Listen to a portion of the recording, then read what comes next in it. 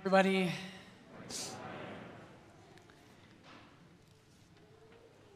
So wonderful to be with you today. Today's reading of the Transfiguration. This is one where, I know I say it like every week, but I really mean it this time. The Transfiguration is it's at the top of the list in terms of the richness of this biblical text. This is something that you should study. It's something you should pray with. It's something that you should let penetrate your heart. We don't have time to go into all of it today, but boy, is there amazing things behind what's happening in our gospel. The Feast of Booths, if you don't know what that is, that's your homework for the week.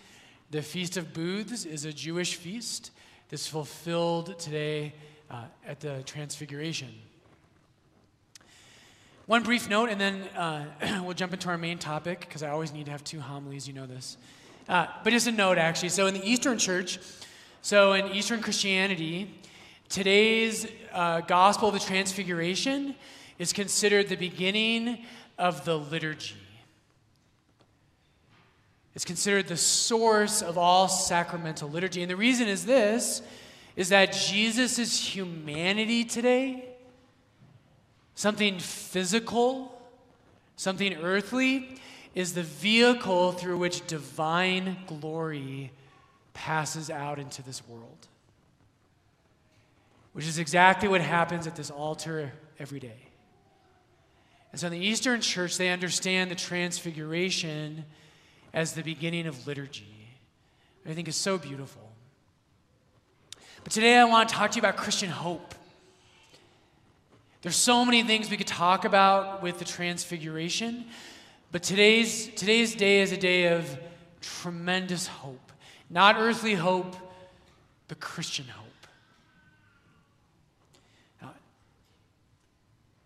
So about 5 or 6 years ago was a hard time in my priesthood. And today what I want you to think about a little bit is maybe a difficult time in your life that you've experienced. Maybe it's right now. Maybe it's coming. Maybe there's times in the future that'll be difficult. But 5 or 6 years ago, I was really struggling. And I was wrestling with, I love my priesthood, I love Jesus, but I was struggling with being celibate. And when I was in seminary in my 20s, it seemed so easy. And it seemed like it would always just be easy. And in my mid-30s, as I was kind of really settling into priesthood, there was a moment in my life where I just thought, Lord, I love you.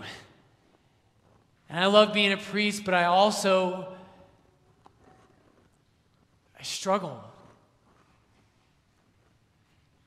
And is this what it is? Am I never going to be married? And I was struggling with that really hard. Right about the same time, our community, the Companions of Christ, we took a pilgrimage to Italy, to Rome, and it was our 10-year anniversary of the starting of our community. It was also the 25th anniversary of the Community of the Companions in Minnesota.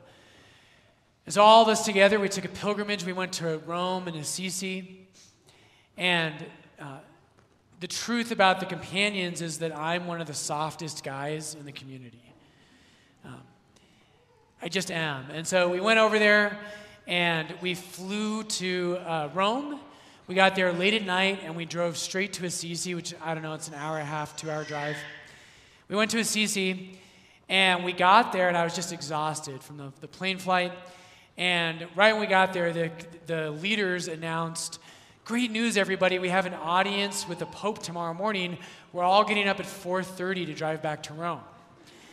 And I was like, this is the headline back in Denver is going to say, "Denver priest kills 26 other priests." And I just couldn't believe it. And so we did. We got up at like 4 in the morning, 4:30, and we went. I was like, we were just in Rome, and we drove back to Rome. And the pilgrimage was a little bit like that. Every day was packed, and we had multiple holy hours, and we were doing all these, and they were great things. But I was worn out and exhausted. And so before we had left, a couple of us thought it might be that way. And we went to the head of the companions here in Denver, Father Brady, and we asked him if we tried to convince him that we should stay a couple extra days and go to a coastal town and actually rest. And it was a miracle, so thank you, Jesus. Somehow you made him say yes. I don't know how you did that one. But it was a miracle, and Father Brady agreed to it. And so we finished kind of our time in Rome and Assisi, and the Denver guys, we went off to the coast, and we spent, I think, 3 days, much more low-key, sleeping in and just relaxing. But I was struggling, and it was a hard time in life for me. And the place we were at, there was the house we rented, and we had a deck, and it was right on the ocean. And every night, I would sit on the deck in a perfect melancholic moment, and I would sit on the deck, and I would just watch the sunset. And I was just praying and wrestling with God. And it was a very powerful time. But I was wrestling with this, and I was wrestling with loneliness. I was wrestling with hardship. And I would just look out at the ocean and pray. And there was a powerful song that I was listening to at that time. I think I've talked about it before. If you haven't heard it, I really encourage you to listen to it. It's from a guy named Josh Garrels. He's a very devout Christian. And he has a song called Beyond the Blue. Beyond the Blue. And I would sit and I was listening to that, and it was kind of forming my mind and my heart, my imagination. And what happens is when you look out, and Josh Garrels is talking about heaven. And here's today what I want to talk to you about Christian hope. Christian hope. And so Josh Garrels, what he says in that song is he's on the ocean in the music, and he talks to God, and he says, I will let go of all the things I can't hold on to for the hope I have in you. And he calls that hope, the hope that we have in Christ, he calls it the hope beyond the blue. And that imagery, if you think about it, if you've ever been to the ocean, you look at the ocean and you look at the horizon, the most natural thing for us as humans is when you see the horizon of the ocean, it almost evokes this desire in you to want to know what's beyond it.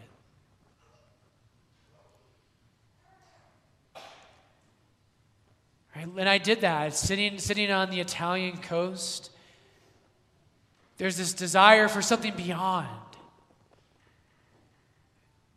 What's beyond that horizon? And today, this morning, brothers and sisters, I want to talk to you about that hope that God has for you.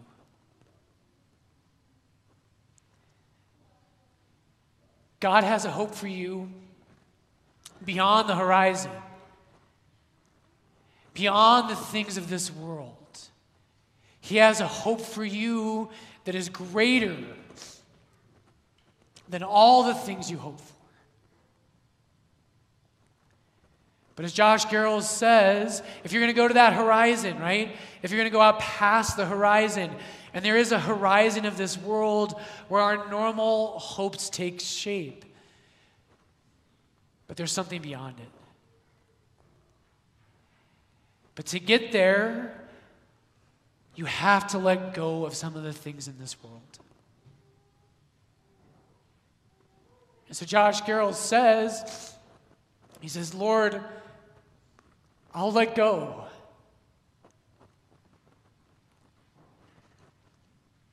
If that hope is real, if that hope beyond the blue, if the hope that I have in you, if that's real, Jesus, I can let go of these things that I could never possess anyways. This is what the Transfiguration's about. It's what it's about. All of us, we all have worldly hopes, and that's not a bad thing. We all have hopes, maybe after Mass today, maybe you're going back to your house and it's spring forward and you're going to spring clean, and you think, by the end of today's spring cleaning, my house will be on the cover of Better Homes and Gardens, right? And I'll have that perfectly edged lawn, and my kids will no longer break things or make them sticky. Good luck with that one. We all have certain hopes. They're not bad. And we look around and we say, Jesus, I would be happy, I would be fulfilled if my home just had things. This is my friend Andy who goes to Lord's. He always says when you have kids, everything you own is either broken, lost, or sticky. Which I'm like, that's the best line ever. But maybe you're like, you know what? Maybe, Lord, if my kids would just stop breaking things or somehow getting everything sticky, maybe then I'd be happy. A deeper level, right? Maybe sometimes in your marriage, you look around and you say, gosh, if our marriage just looked like those marriages over there, maybe then I'd be happy. Maybe then I'd be fulfilled. Brothers and sisters, God made you for one thing. One thing. And it's to behold his glory. Those earthly hopes are all good. But beyond them, there is the only hope that can fulfill your heart. The Transfiguration, Peter, James, and John, they got a taste of eternal glory. If you saw that, if you and I were so privileged to see what the three men, those three disciples saw on the Mount of Transfiguration, if we saw that, we would never desire anything else. So Christianity, right? The temptation out there is to think, people in the world caricature us and they say, Christians, what Christians do is they shut off their hearts. And they suffer, they have kind of a boring life, and then maybe they can get into heaven at the end. That is a lie from hell. Christianity is not the story of men and women who shut off their hearts. Christianity is the story of men and women who encountered a beauty so great that their hearts came alive. And that beauty makes us incapable of giving our hearts to the world. Our happiness can't be here. Partially, there are good things in this world, of course there are, but your heart, and this is the main thing I think that God wants to say to us today, brothers and sisters, whatever may happen in your life, whatever good may come, right? If your marriage is the healthiest marriage in Denver, your children are wonderful and they grow up and they're everything they should be, you will still desire for something beyond that horizon. God made your heart for the transcendent. As St. Augustine says so famously at the start of his autobiography, St. Augustine says, "O Lord, you have made us for yourselves, and our hearts are restless until they rest in you." And this, by the way, is the secret of Lent. You might think Lent, okay, Lent, this year I'm going to be a little more disciplined. That's great. That's a good thing. The secret of Lent, though, and what the Christian life and what this season has for us is not that you and I would simply be more disciplined. It's that our desire for God would be greater. It's that we would love the things of this world a little bit less, and our hearts would yearn for that hope that's beyond the blue. St. Gregory of Nyssa says this. He says, once the soul, striving for the heights, has begun to share insofar as it can in the divine benefits, right? When your soul reaches to those heights and God blesses you and you see you're on the Mount of Transfiguration, and you taste a just fleeting glimpse of the glory of God in the face of Christ. Once the soul striving for the heights has begun to share in the divine benefits, then once more the Word, meaning Jesus, draws it as though it were still at the start of its ascent. Once again, he says, "Arise," to one who has already arisen, and "Come," to one who has already come. You see, Christianity, brothers and sisters, is about the desires of your heart.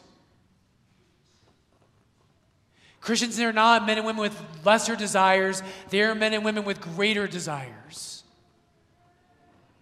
And so Gregory of Nyssa says, when God calls you, there's that desire, that burning in your heart. And you draw closer to Jesus, you see his glory.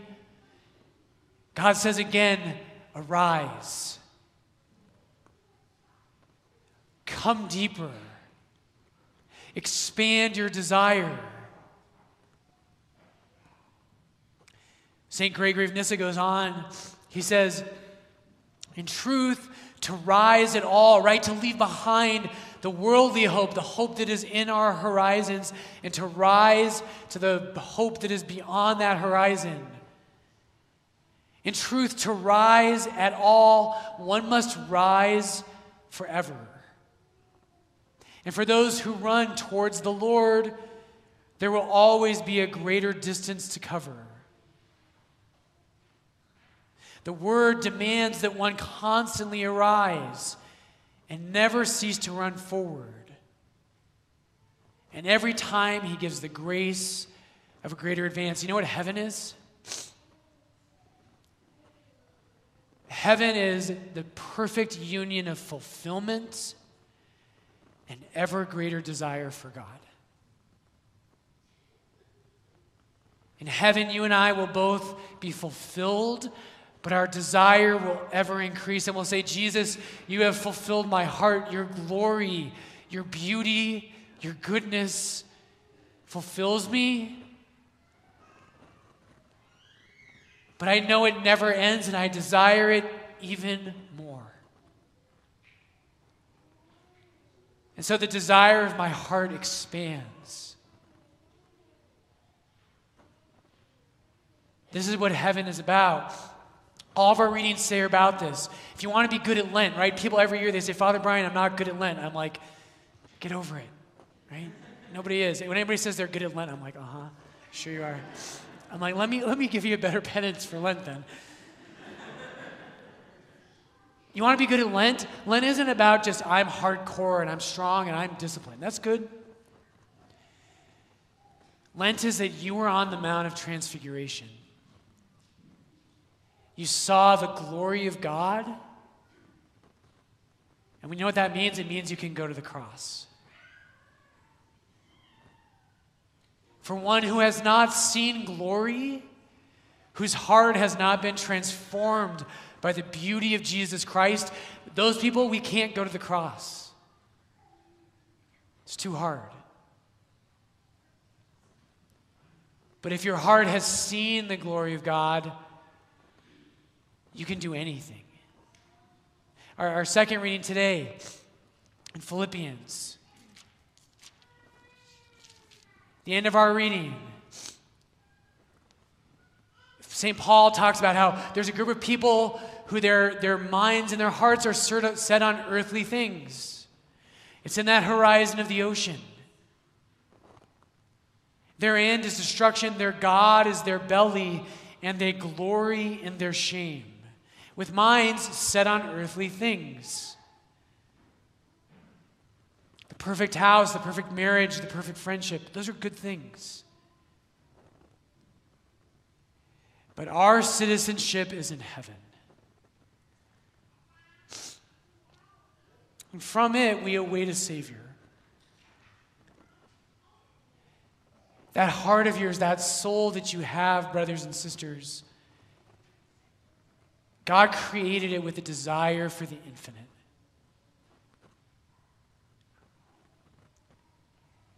Lent is about getting in touch with that desire. It's not about desiring less, it's about desiring the things that actually matter. The hope beyond the blue. I want to leave you with one last thought today. At the heart of Christianity is beauty. The word glory, we use glory to distinguish earthly beauty from divine beauty. Glory is the beauty that is beyond this world. N.T. Wright says this.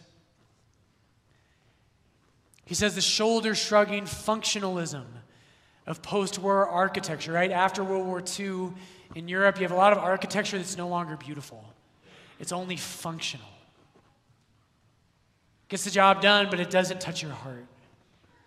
The shoulder-shrugging functionalism of post-war architecture, coupled with the passivity born of decades of television, has meant that for many people, the world appears to offer little but bleak urban landscapes on the one hand and tawdry entertainment on the other. I had to look up the word tawdry. He's a Brit, so I think that's a British word. Tawdry means flashy, but of low quality. Isn't that true? How many people today, they're kind of bored with life, and all there is entertainment? Here's the key line. When people cease to be surrounded by beauty, they cease to hope. When people cease to be surrounded by beauty, they cease to hope.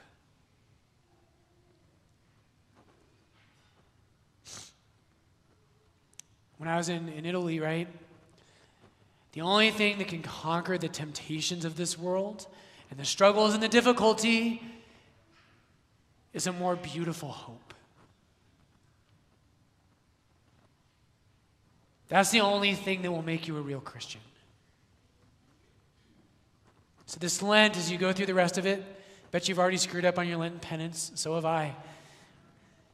I've already messed it up. What'll be better for your Lent and what'll make you go through the discipline of Lent is a hope that's greater. Jesus, somehow, I don't know how, but somehow in my life, your glory touched my poverty. Lord, and it ruined my heart. It made my heart only capable of desiring something beyond this world. Jesus, may your glory today transform us. May it give us a hope that's beyond the blue, that is beyond the horizon of this world. Jesus, may our desire be to ever seek you. In seeking you, may we be fulfilled. And in finding our fulfillment, may we seek evermore after you.